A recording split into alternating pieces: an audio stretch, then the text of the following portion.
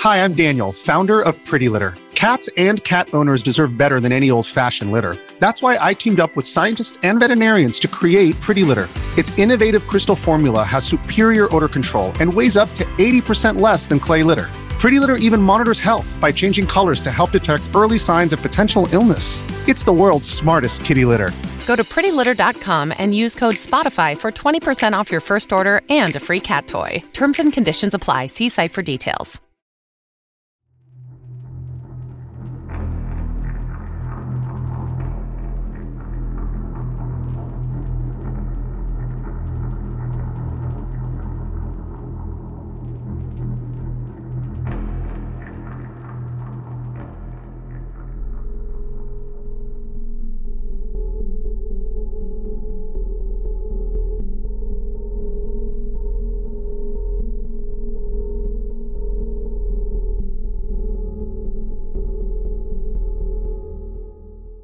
Welcome to Human Monsters. Marcel André Henri Félix Petiot was born on January 17, 1897, in Auxerre-Yonne, France. His parents were Félix et Renée Mostioli Petiot, and his mother was Marthe Marie Constance Josephine Bourdon. It was their wish to have a son, and they showered all the affection and material comfort they could muster onto him. Marcel was remembered as an intelligent and precocious child, a fast learner, and insatiably curious. This was apparent to his school teachers, but he was also noted for being a disruptive presence in the classroom. Not only did he not recognize the authority the teachers had over him, but he would talk over them and challenge them constantly. He didn't even consider them peers. He felt he was born knowing more than them, despite his comparably limited life experience. Soon they overlooked his intellectual gifts and saw him only as a recalcitrant troublemaker. On some occasions, he would argue with the teacher for as long as a week. As a result, he was suspended from school on many occasions. Neither of Marcel's parents knew what to do about his behavior. Discipline didn't work, and they couldn't kill his undesirable traits with kindness. He would be compliant and mild-mannered following a suspension, but it was always temporary. His peers found his rebellious conduct amusing. They didn't find his other behaviors endearing, however. He wasn't a bully, but he did exhibit a complete lack of regard for the thoughts, feelings, and opinions of his peers. He was a law unto himself. He was headstrong, doing whatever he wanted to do, whenever he wanted to do it. He followed his self-styled moral code and adhered to it as steadfastly as if it were the official law of the land. Anybody who contradicted him was perceived as a scofflaw. It wasn't easy to play childhood games with someone who was so inflexible and one-sided. A grandiose feeling of entitlement factored into his worldview. If he felt something he didn't own rightly belonged to him, he would demand it from the owner or command someone to steal it from him. If they neglected to do either, he would be quite cross with them. His precociousness was not endemic only to his childhood. As his knowledge base and vocabulary expanded, he grew older and viewed his contemporaries as inferior and adults as peers. Marcel Petiot also became fixated on adult pleasures. For instance, when he was 11 years old, he brought a female classmate to an isolated area and tried to force her into sex. She was ignorant of the ways of coitus and was baffled by his proposition. She had never conceived of the possibility that he would want to remove her clothes and touch her in areas her parents told her should not be touched by strangers. A teacher intervened before Marcel could bring the encounter to fruition. The girl was deeply upset and told her parents what happened. When her parents confronted school administrators, they downplayed it as typical childhood curiosity. Marcel Petiot was suspended for that stunt. The principal and teachers were so shocked and appalled by what he had done that eventually the suspension was overruled and Petiot was expelled permanently. His mother homeschooled him. He was briefly enrolled in other schools, but he routinely ran afoul of their rules and was soon expelled. He passed out pornographic photos at one school. At another, he propositioned a male student for sex in a very similar fashion he had with the girl. He reenacted a circus performance by having a male classmate stand against the door so Marcel could throw knives at him. He was a good throw. He never landed a blade, but came dangerously close. He was outraged that he was expelled despite not having injured the boy. The damage was done to the door, but it was enough. The Petiot family welcomed a new child, a boy named Maurice. He was not as bright as Marcel, but he was easygoing and compliant, much to his parents' relief. In 1912, Marcel's mother, Martha, died suddenly of the Spanish flu. Her death was devastating to the entire family. Felix moved to the town of Joigny, leaving Maurice and Marcel in the care of an aunt. The long-range plan was that at the end of the school year, the boys would join him in Joigny. The impact of Martha's death was observed in Marcel's disposition, which had changed considerably. He was quiet and introverted, very much out of character for him. Ironically, it was Maurice who became a problem to their aunt, as he was so unsettled by his mother's death that he was greatly unhinged by the experience and became emotionally unstable. Eventually, Marcel kicked his way out of his self-imposed hermetic shell as a growing anger raged inside of him. He felt abandoned by both parents, and his resentment, qualified or not, demanded a scapegoat. The situation had left him feeling helpless. He sought the power of blame to bring him back in tandem with humanity after being cast out to the hinterlands of society, a place where boys who have lost their mothers watch their families disintegrate as they stand flat-footed and devoid of a way to intervene. In the absence of strength, he was galvanized by rage, and he frequently lashed out at others. He was expelled from school yet again, so the adjustment to a life without his mother would require more time. Marcel was sent to live with his father while Maurice stayed with their aunt to finish the school year. Felix made it clear to Marcel that he was disappointed in his conduct. This angered Marcel because he felt he was wrong to feel that way. Felix's attempts to discipline Marcel only fueled his resentment and hatred. Felix got Marcel enrolled in a local school, but he was expelled after only a few months due to restlessness and rebellious behavior. Marcel had other plans. He had begun a career as a criminal. He started by stealing from local businesses. He soon advanced to breaking into mailboxes and stealing the contents. He was careless as he discarded the letters, and police followed the trail right up to his father's apartment. Marcel was arrested for destruction of public property. March 1914. A doctor evaluated Marcel's mental health at the time of his trial. In his report, he referred to Marcel as, quote, an abnormal youth suffering from personal and hereditary problems which limit to a large degree his responsibility for his acts. A panel of doctors reported their findings regarding Marcel Petiot's mental health to the court. The judge pronounced, "The accused appears to be mentally ill." The charges were dropped, and Marcel was returned to the custody of his long-suffering father. At this point, Maurice had joined the two men, and Felix far preferred his company to Marcel's. The solution Felix opted for was to send Marcel to a specialist academy in Paris. This boarding school was more institutional than the public schools. In fact, it was more like a reform school than a typical secondary educational institution.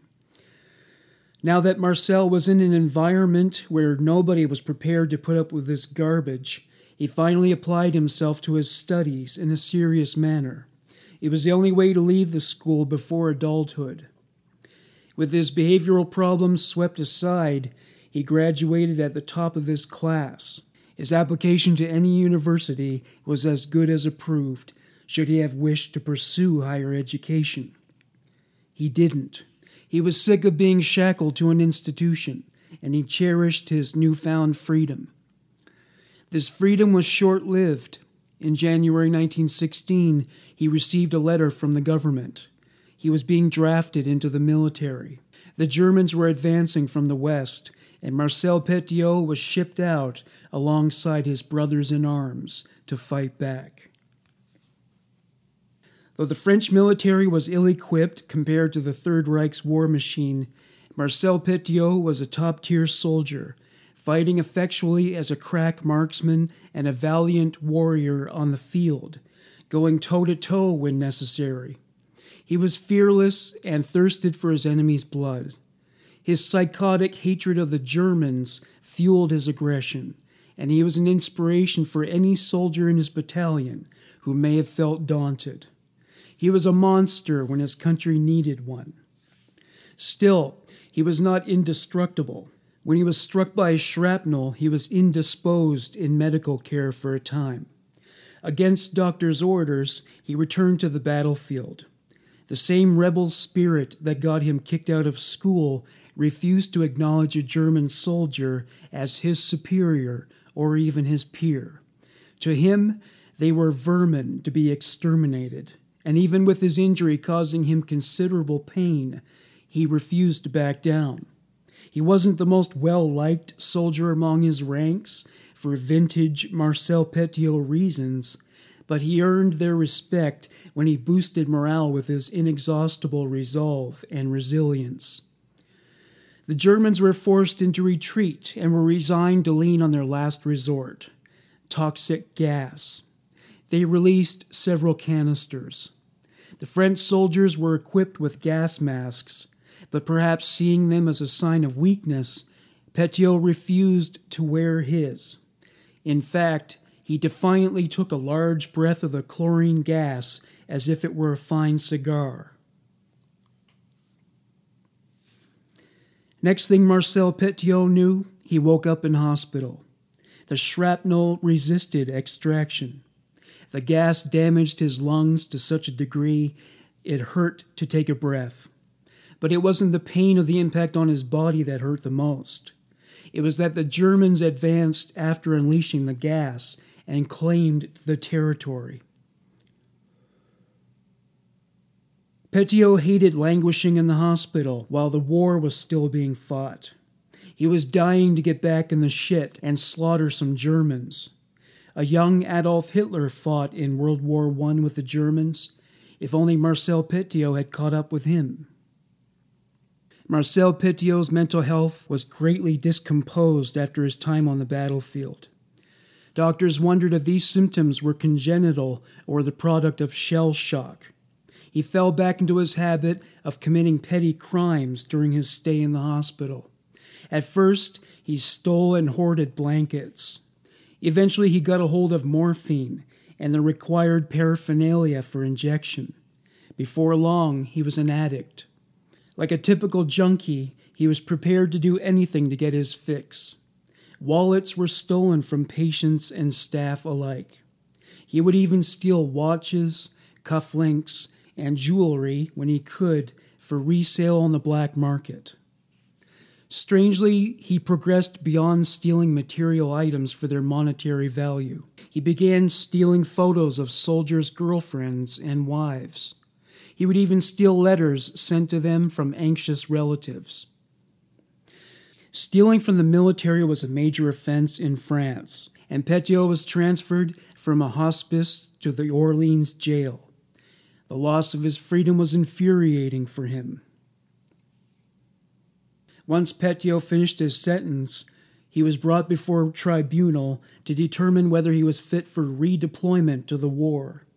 The French war effort was not holding up well in his absence, and though there was no question that the man was bonkers, He was exactly the kind of cold-blooded killer you need on the front lines.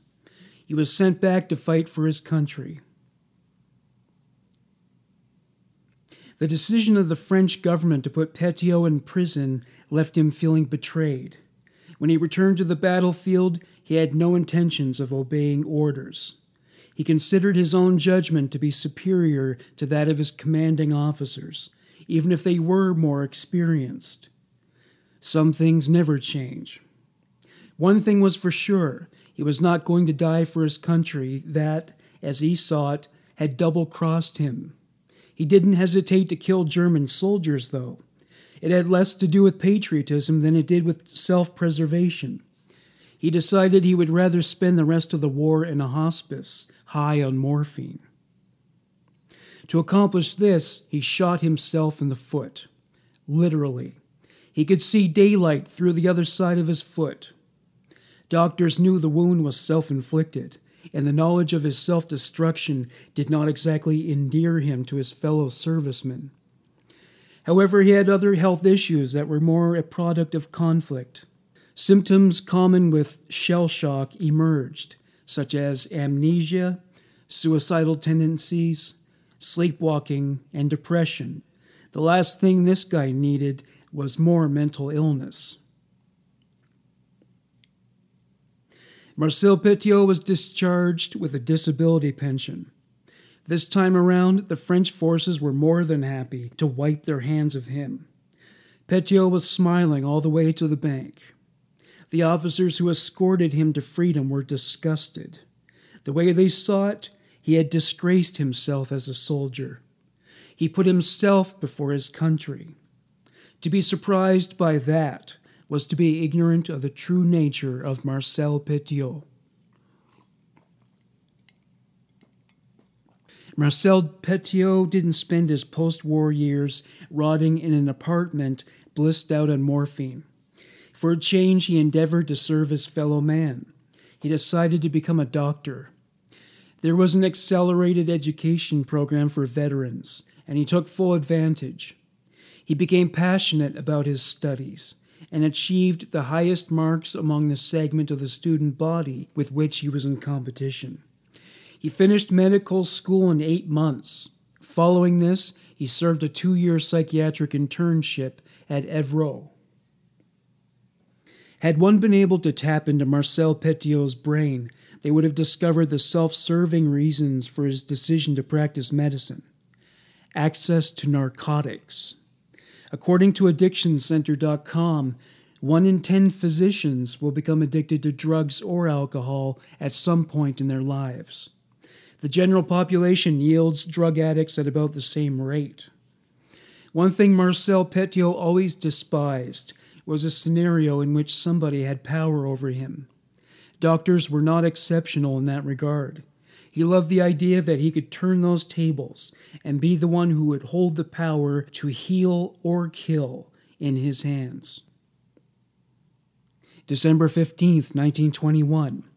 The Faculté de Médecine de Paris granted Marcel Petiot his full medical degree. He was free to practice medicine anywhere in France. Still not motivated by the need to alleviate the suffering of his fellow man, Dr. Petiot wished to avoid the typical plight of the family doctor. It struck him as boring and did not guarantee the financial payoffs he wished for. He also wanted as much status as a medical degree can confer upon a man. He would brag to anybody who was too polite to walk away that he was a doctor. Despite the financial security he was sure to attain by practicing, he remained a kleptomaniac.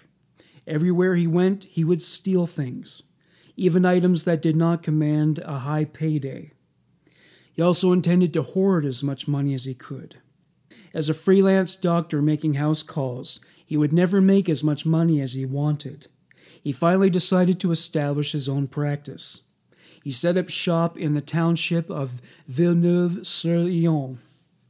Petiot was competitive, and he set his sights on eliminating the practices that had been operating for years before his arrival. He was 25, while the other doctors were in their 80s.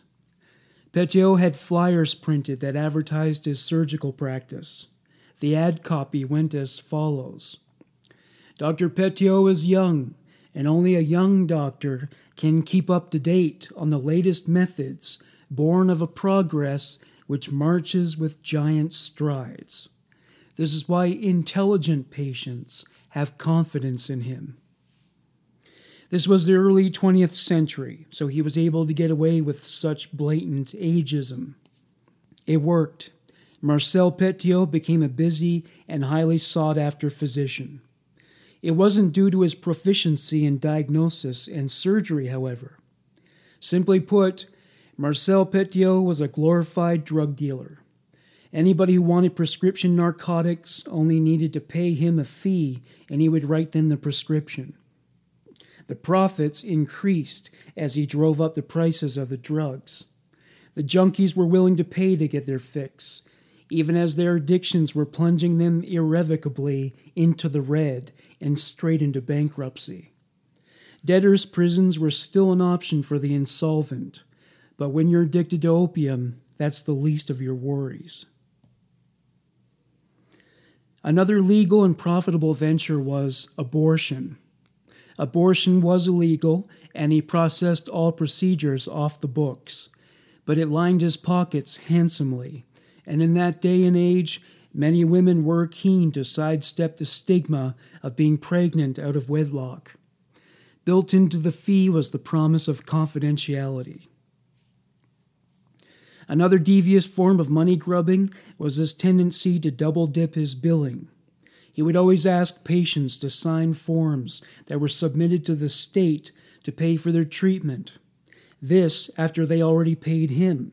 The government's medical assistance fund was set up for people who were injured during the war.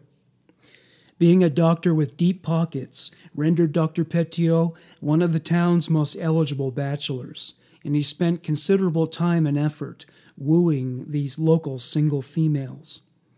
Those women were socially connected and likely virtuous, but when Petiot was in the market for a quick fuck, he would take advantage of a female addict who couldn't cover the cost of her fix, kind of like the early 20th century French equivalent of a crack whore.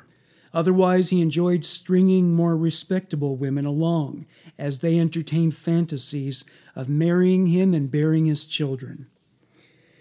One such woman was Louise Delaveau. When she discovered that she meant little more to him than the occasional roll in the hay, she went directly to his practice to confront him.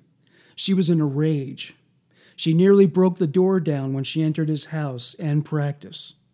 She was never seen after that day. Nobody could trace a straight line to her whereabouts. Days later, her father reported her disappearance to police. They questioned Petiot, who admitted to his affair with her, but denied knowledge of her ultimate fate. Petiot's neighbors disclosed something interesting they observed the evening of the day she disappeared. They saw Petiot loading a heavy trunk into his car. The practice was closed. He struggled to heft its weight and rejected offers of assistance. The next day, his car had been returned, but the trunk was gone. The police concluded that Louise had run away and closed the case. Her father refused to believe it. 1926. The mayor had resigned, and Marcel Petiot decided to campaign for the position. Getting elected to the head of the municipal government would put him in yet another place where he would have power over others. He had been unpopular with adults as a child, so becoming their mayor would be a form of revenge. During his debate with the other candidate, a man who was paid by Petiot to catcall and throw rotten fruit at his opponent managed to rally the rest of the crowd to his cause. They also found Petiot's oratorical performance compelling. He won the election. Now that Marcel Petiot was both a doctor and a mayor, he decided to reinforce his air of respectability by marrying and having a family. He didn't have to try hard to interest the town's unwedded women, and in spring of 1927, he married Georgette Lablé. Their son, Gerhard, was born in 1928. The role of father and husband amounted to little more than a facade for Petiot. He felt no affection for his son. He cheated on his wife, though he was careful to establish discretion in these pursuits. His love for his wife and child was artificial, and it became obvious to the intuitive. One aspect of his past came back to haunt him. He was still receiving the disability pension, and his eligibility was under review. Psychiatrists were mandated to evaluate his mental health again. Petiot responded with a letter that referred to their observations as exhibitionism. He told the government he would rather the payments cease altogether than to experience another demeaning moment under the microscope. The stipend was upheld. At about this time, a trunk was found in a river nearby.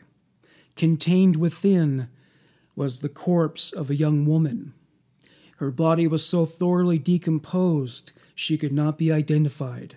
The police did not consider that it might be the remains of Louise Delaveau. The police brought it to Petiot's attention as a matter of protocol.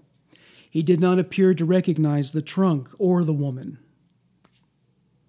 Marcel Petiot was a corrupt politician, using every opportunity to line his pockets. He accepted bribes. He would exploit his position to benefit his business and financial dealings. When he was unable to accept money from his constituents, he would embezzle from the government's coffers. March 1930. The home of Armand Debove was burned to the ground while he was away at work. His wife, Henrietta, was unable to escape, and her body was found critically burned. She was beaten savagely with some kind of blunt instrument before the fire started, to cover for the fact that the objective of the crime was to kill her. The police speculated that she intercepted the efforts of a burglar. 20,000 francs were stolen before the fire was started. At dawn, a trail of footprints was traced away from the house, through the fields, and all the way to the town of Villeneuve-sur-Yonne. That's where the leads ended. The murderer could have been anybody in town. Marcel Petiot involved himself with the investigation as much as any mayor can, offering to help in any way he could. One promising lead came in the form of a witness. Monsieur Fisco saw a dark-haired man entering and leaving the house frequently during the prior several months. He suspected the man had an affair with her. Neighborhood gossip had it that because her husband was away so often at work, she had taken a lover. She would not divulge the name of the man, but intimated that he was an important man in town. She said he stood to lose everything if their involvement were exposed. She was touched that he was so attracted to her that he would risk his reputation and livelihood just to be with her. Monsieur Fisco went into town to get his medication from Dr. Petiot's office. He told his secretary and pretty much everybody in the waiting room about the investigation with which he was involved. According to Petiot's records, Monsieur Fisco laid out his health complaints to Petiot and left after they spoke. A few hours after he left the office, he had an aneurysm and died shortly thereafter. Dr. Petiot examined him post-mortem and determined that it was the official cause of death. There were details about Monsieur Fisco's visit to Petiot's office with which the police were unaware at the time. After finding out about Fisco's involvement in the investigation, Petiot offered to give Fisco an injection as part of his treatment for arthritis. It might have been effective had it not been an overdose. Because he was seized by the aneurysm outdoors, it was not considered to be a matter of medical malpractice. Marcel Petiot's corruption was exposed, and he was turfed out of office. Though he was able to turn his defeat into a victory in a future election as an underdog of sorts, his corruption was exposed yet again, and he was purged from the town council for good. He and his family left Villeneuve-sur-Yonne in shame. The Petiot family relocated in Paris. He rebuilt his medical practice. He was very popular with his liberal use of the prescription pad and willingness to perform abortions with no questions asked. He advertised his practice, which was frowned upon by the Paris Medical Association. They ordered him to remove his billboard. This did little to affect his popularity as a physician, and he prospered. Dr. Petiot's shady tendencies emerged in other forms. Ever the thief, he knocked a female patient named Raymond Hans unconscious when she sought his care to drain an oral abscess. While she was knocked out, he pilfered all the money from her purse. Whether intentional or not, Petiot administered an overdose to Hans. He slapped her in the face a few times to revive her, but to no avail. He brought her out to his car and drove her to her home. He placed her on her bed in hopes that she would sleep it off. She never woke. Her mother found her the next morning. She went to Dr. Petiot's office to discuss what had happened to Raymond. He claimed to be baffled by that turn of events. Her mother sought the expertise of other Parisian doctors. When an autopsy was performed, exceedingly high levels of morphine were detected in her blood. They were considered high enough to cause her death. Dr. Petiot claimed to have only administered a local anesthetic. No evidence of malpractice was uncovered, so he was not pursued as a suspect.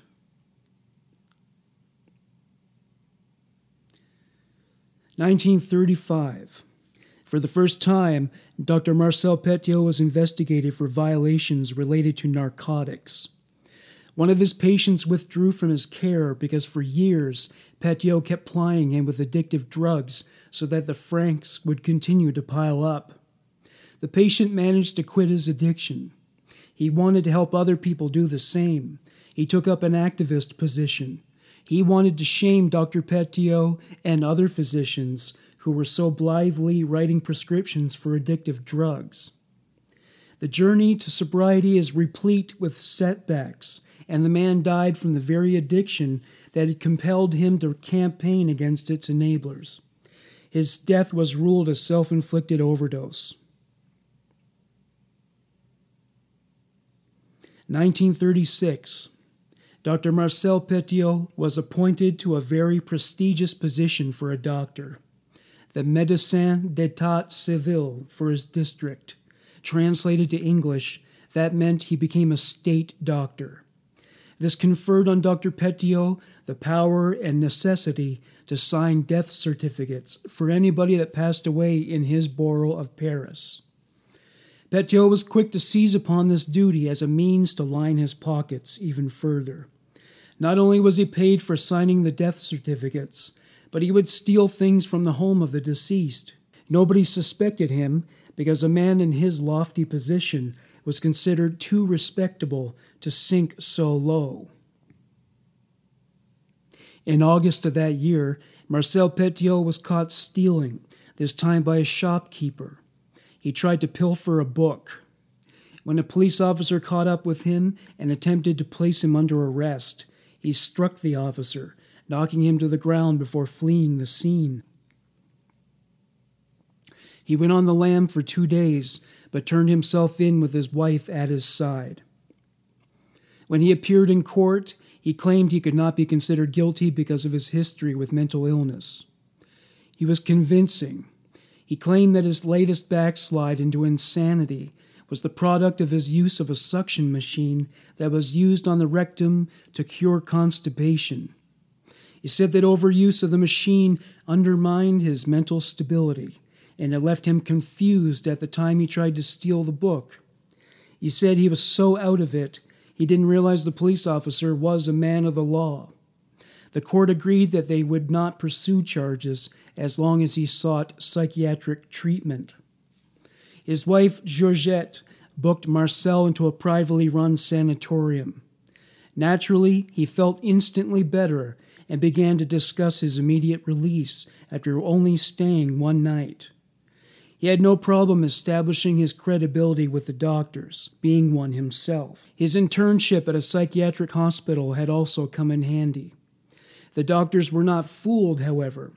They knew he claimed to be insane to get out of criminal charges.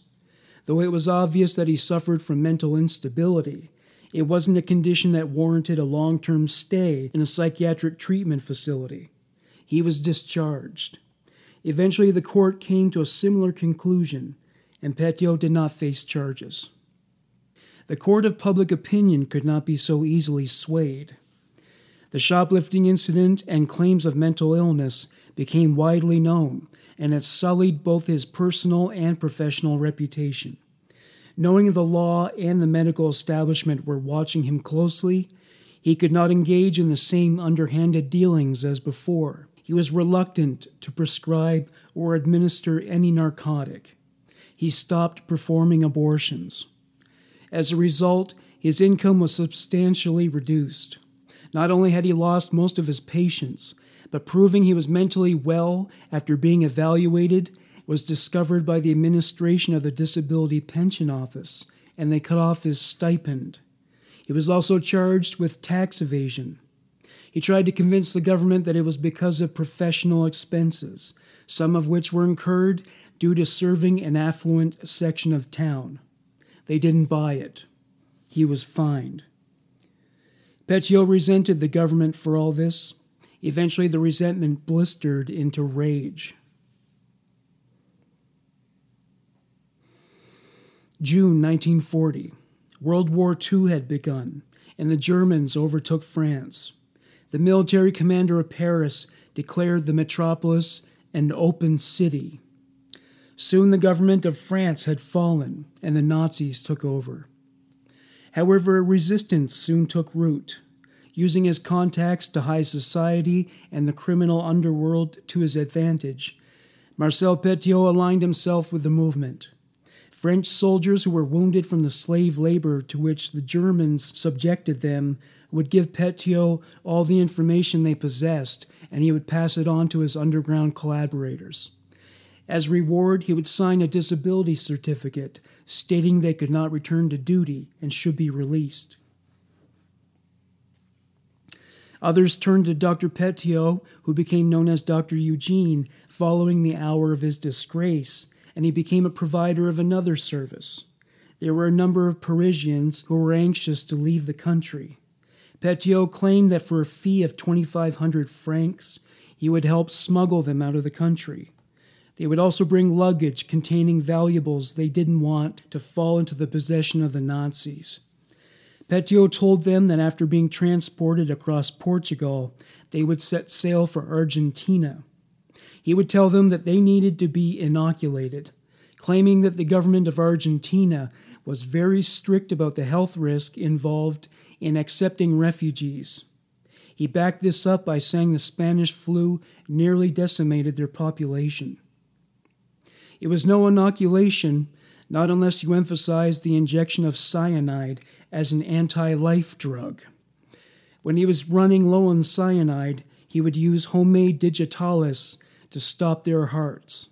Failing that, he would administer a lethal dose of morphine. He threw a few of the dead into the Seine River, but soon realized that he needed to be more discreet to keep his operation going. He dug a pit in his basement and began to fill it with corpses. His brother was supplying him with lime powder to accelerate decomposition. Eventually, he would toss bone and other remainders into an incinerator. Naturally, he kept the bundles of cash, jewelry, and other belongings left behind by those who sought asylum astride the grave. Though the Nazi murder machine was running at full tilt, it became clear to Parisian police that a serial killer was at work in the city. Body parts kept washing up on the Seine. Some of them were dismembered with knives, while others were chewed apart by catfish. The river was trawled, and even more human body parts were found. Most of the victims were never identified. Even after 9 heads, 4 thighs, and miscellaneous variety gore, they still could not connect the parts to anyone. Eventually, some identities emerged. Nellie Denise Hautain disappeared after undergoing an abortion at Dr. Petiot's practice. He botched the procedure, and rather than risk being exposed by bringing her to a hospital bleeding profusely, he killed her and disposed of her remains personally. Dr. Paul Leon Bromberger was planning to flee Paris with his wife. She went missing before she could flee at his side. Paul Leon disappeared and only reappeared when he was pulled up from the Seine in a net. The Knellers, a family of 3 Jewish refugees, were found as a hodgepodge of body parts. They went to Petiot to avoid the concentration camps. The Wolf family were also refugees who went to Dr. Eugene to flee occupied Paris. They disappeared one by one. A pimp named Joseph Pierre-Chi and his mistress Josephine Amy Grippe went to Dr. Eugene so Pierre-Chi could flee the country after a warrant for his arrest was issued. He was dismembered and flung into the Seine. None of the body parts found in the Seine comprised an entire human being. Most of their parts were disposed of with fire and lime in the basement of Marcel Petiot's practice. The French government was eager to track down the so-called Dr. Eugene, but it did not interest the Gestapo. Nevertheless, French authorities kept their eyes open. They had their work cut out for them. Dr. Eugene's associates were loyal, and, in their eyes, his actions were seen as noble. However, the resolve of such men was broken down after they were tortured by the Gestapo. They all revealed the real name of Dr. Eugene, Marcel Petiot. The Gestapo burst into Marcel Petiot's home and practice in the middle of the day and hauled him away through the streets for the benefit of all onlookers. It solidified his credibility in the eyes of the resistance, since, as far as they were concerned, it was never good to be on the side of the Gestapo. The members of the Gestapo who searched Petiot's home did not find the communications equipment they hoped for. It would have been the kind of equipment that would be used to communicate with allies in the resistance. They interrogated Petiot with all the usual tactics, but he was not intimidated, and they got nothing. He was prepared for that sort of thing all his life. Nobody who gladly flaunted their authority over him would be satisfied with the outcome. With the Gestapo off their backs, Dr. Petiot and the resistance re-established their network and operations. In the following months, people started dying under suspicious circumstances once again. Some of Petiot's associates in the resistance assisted with the dismemberment and disposal of the corpses. They would watch as he cut fingers off to remove valuable rings. They didn't hold him up as a hero so much as they looked upon him as the so-called king of crime. They were fascinated by how he could carry out such acts of barbarity without so much as batting an eyelash.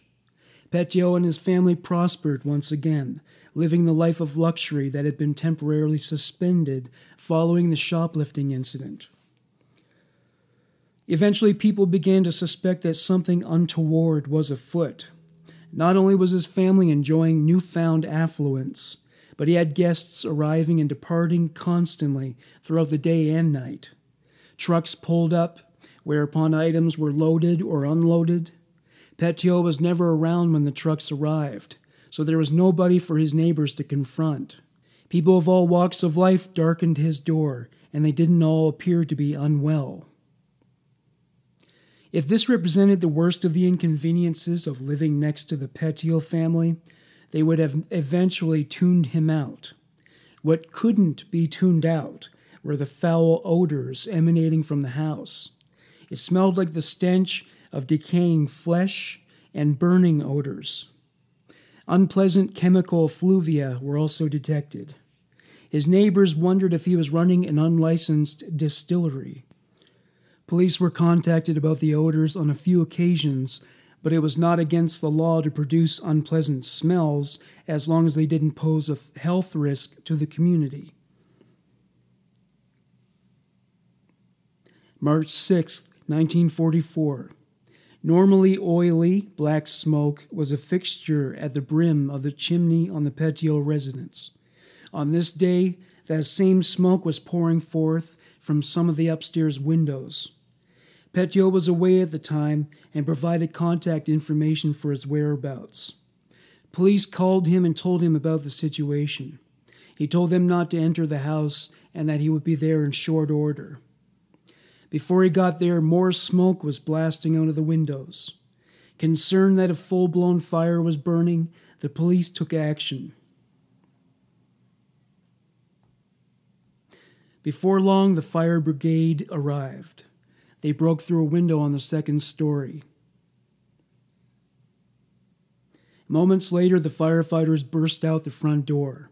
They went straight from there to the garden, where they vomited. When they weren't vomiting, they were coughing or crying. Fire was not enough to produce that reaction in firefighters. They had seen something truly horrific. Police stormed the dwelling to have a look for themselves. What they found was that the smoke emanated from numerous wood-burning stoves. When they looked inside the stoves, they found that it was not wood that was burning. They were stuffed to full capacity with human limbs. One officer tripped over a sack that was left on the floor. He hadn't seen it at first because of the reduced visibility due to the smoke. A head rolled out of the sack. It bounced down to the entrance hall like a basketball. When the police went down to the basement, where the furnace was burning large body parts, they found a pit filled with bodies decomposing under a layer of quicklime. The Parisian police had never encountered so many dead bodies in one location outside of a morgue. There were also several suitcases filled with people's valuables. Another pit was dug in the garage and filled with bodies that were laid out in preparation for the application of quicklime. Some corpses were assembled like it was a factory of corpse production. Jewelry and clothing were stripped from them. Gold fillings were yanked out of their teeth. Rings were cut from fingers. A pile of dismembered bodies was situated in a room near the kitchen, ready to be processed. When Marcel Petiot arrived, he pulled aside the police sergeant and explained that he was a part of the resistance and that the bodies belonged to Nazi agents and collaborators. He claimed to have killed them for political reasons, and they detained him while they began to sort things out. The Gestapo found out about the state of Marcel Petiot's house, and they issued a warrant for his arrest. They also proclaimed him to be a dangerous psychopath who must be stopped.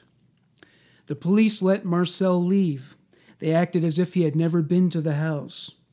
When the Gestapo arrived and took charge of the scene, the French police did not object. Once the Gestapo affirmed that none of the dead at the Petiot house were among their agents and collaborators, they abandoned the investigation, leaving it in the hands of French police. The police wondered if Marcel Petiot might have been in league with the Nazis, since many of the deceased were Jewish. Many of them were not Jewish, which led to more confusion. Drug addicts who bought prescriptions from Petiot were also found dead. Jean-Marc Van Bavay confessed in court that Dr. Petiot was the source of his drug supply. Marta Kate was not a drug addict, but her son bought prescriptions from Dr. Petiot in her name. She admitted that Petiot was the source of the scripts. She suddenly disappeared and did not re-emerge until she was extracted from a pile of corpses powdered with quicklime. Meanwhile, Georgette Petiot was questioned by authorities to determine if she was at all involved in his criminal enterprises. She was truly ignorant of his nefarious dealings. Her perspective on him was nearly hagiographic. She couldn't picture him committing the offenses of which he was accused. Even after he gifted her with endless items of jewelry, including rings that were yanked off severed fingers, she did not suspect that anything untoward was afoot. She assumed that their opulent standard of living was due to his medical career and supplemented with legitimate investments. The notion that the medicine man she was married to had turned their home into a mausoleum was devoid of credibility. The police believed Georgette when she insisted her husband was neither a drug dealer nor a mass murderer. Marcel's brother Maurice was interrogated. Though they couldn't prove he was directly involved in the murders, he admitted that Marcel had been compensating him for delivering several bags of lime powder. Some of Petiot's assistants from the resistance confessed to their involvement in the murders. Petiot had an apartment he lived in part-time. The police went to the apartment. Petiot was not only absent, but had deserted the quarters altogether. He didn't take his belongings with him, and neglecting to do so contributed to his downfall. The police found large sums of cash. There was a cache of medical supplies, reportedly more than a typical general practitioner would ever need. This led them to assume that he was a Blade Runner, an underground dealer of medical supplies.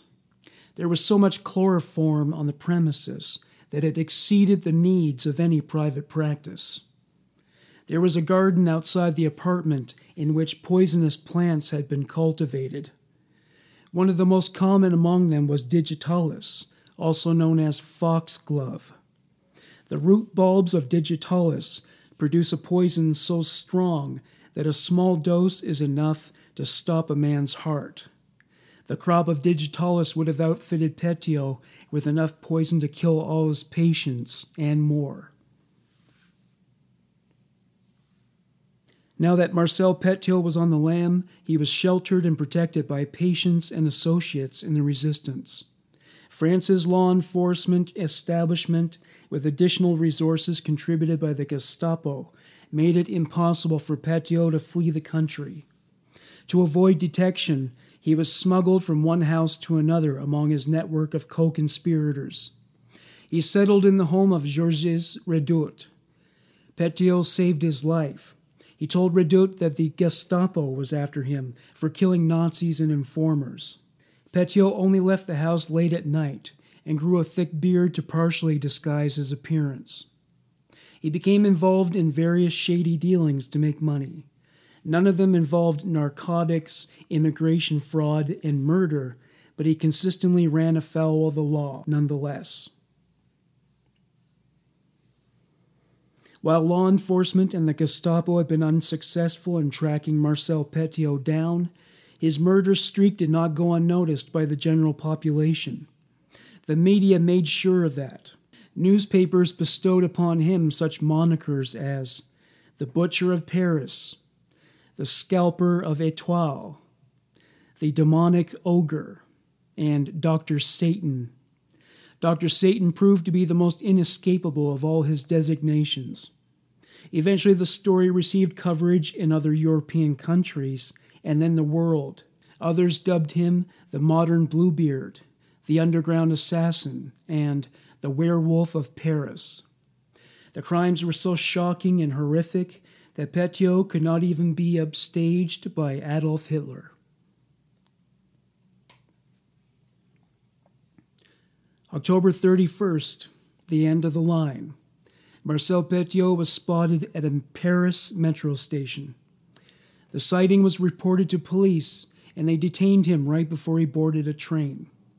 He did not resist arrest or try to flee.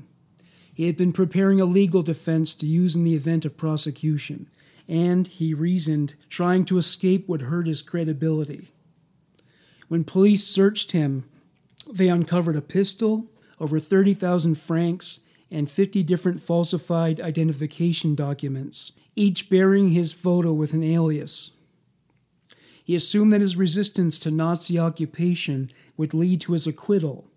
He believed that his associates in politics would come to his aid and prevent the system from convicting him. He believed this wholeheartedly. So confident was he in the likelihood of this outcome that he confessed to the murders while in jail. He confessed to Victor Massou, the leading investigator, insisting that the murder-related allegations were the product of a misunderstanding. None of Petio's cronies in politics came to his aid. In the past, he used his history with mental illness to avoid the consequences of his crimes, but he chose not to take this tack this time around. According to French law, or at least it was true at the time, an attorney could not submit a plea if the nature of such was contradictory to their client's wishes. Marcel Petiot pled patriotism. He claimed that all the victims were traitors that were in cahoots with the Nazis. Simply put, he characterized himself as a hero and the courts as misguided fools. His lawyer petitioned to delay the trial until a time when the public's hatred of Petiot abated to some degree. The three presiding judges argued that the public was unlikely to stop hating him, at least not within the subsequent decade. The political implications of his actions aside, one assumption was that he killed the victims to pilfer their valuables. The current body count at that time came to 27. This was because many bodies had still not been identified. In many cases, it was because the body parts were severed to the point where not even a head could be found. March 18, 1946. The trial began. Petiot was disruptive throughout the trial, shouting out insults and mocking the prosecutors. He even grilled the witnesses from where he sat at the back of the courtroom. His long-suffering lawyer struggled to rein him in as he made a mockery of the proceedings. As the prosecution laid out their arguments for a guilty verdict, Petiot accused them of being traitors to France because they were disloyal to him. He made plenty of other remarks in this vein. On the fifth day of the trial, the jurors and judges paid a visit to Petiot's home and clinic. It was quite a scene. An enormous posse of police officers were assigned to protect Petiot from all the onlookers who demanded justice. His neighbors ordered that he be killed immediately for his crimes. At one point, Petiot smiled and quipped, "Peculiar homecoming, don't you think?" Back at the courtroom, civil lawyers representing the families of individual victims were not spared Petiot's acid tongue. For instance, he accused the Kayat family's attorney of being a double agent and a defender of Jews. Those remarks represented the only spit shine on his reputation that improved his reception by the public. When Petiot was cross-examined by the prosecutors regarding the murdered victims, he denied having killed them, insisting that they emigrated to Argentina, as did so many others. He did admit to killing 19 of the 27 victims, insisting they were Germans and collaborators. By doing so, he attempted to taint the reputations of people who had already suffered at his hand. He confessed to killing 63 so-called enemies of France. When questioned about the unidentified bodies, he said, "I do not have to justify myself for murders I'm not accused of committing." He was arrogant. At one point, while he was asked to comment on the evidence that was being presented by a prosecutor, he was caught doodling. When confronted about this, he said, "I am listening, but this doesn't interest me very much." Incredibly, Marcel Petiot transformed his reception by the general public. His wit and patriotism won them over, even if it all was secretly a sham. Far less amused were the jury. They saw the crime scene photos and were so disturbed by what they saw that they were scarred for life. They even had nightmares and suffered from post-traumatic stress. As far as they were concerned, there was nothing to laugh about. After deliberations, the jury acquitted Marcel Petiot on 9 of the 135 counts due to insufficient evidence. For the rest, he was found guilty. The heftiest of the charges were the 26 counts of premeditated murder. He was sentenced to death. He filed an appeal, but it was rejected. May 25, 1946. Marcel Petiot was beheaded by guillotine. Thank you for listening to Human Monsters. Bye for now.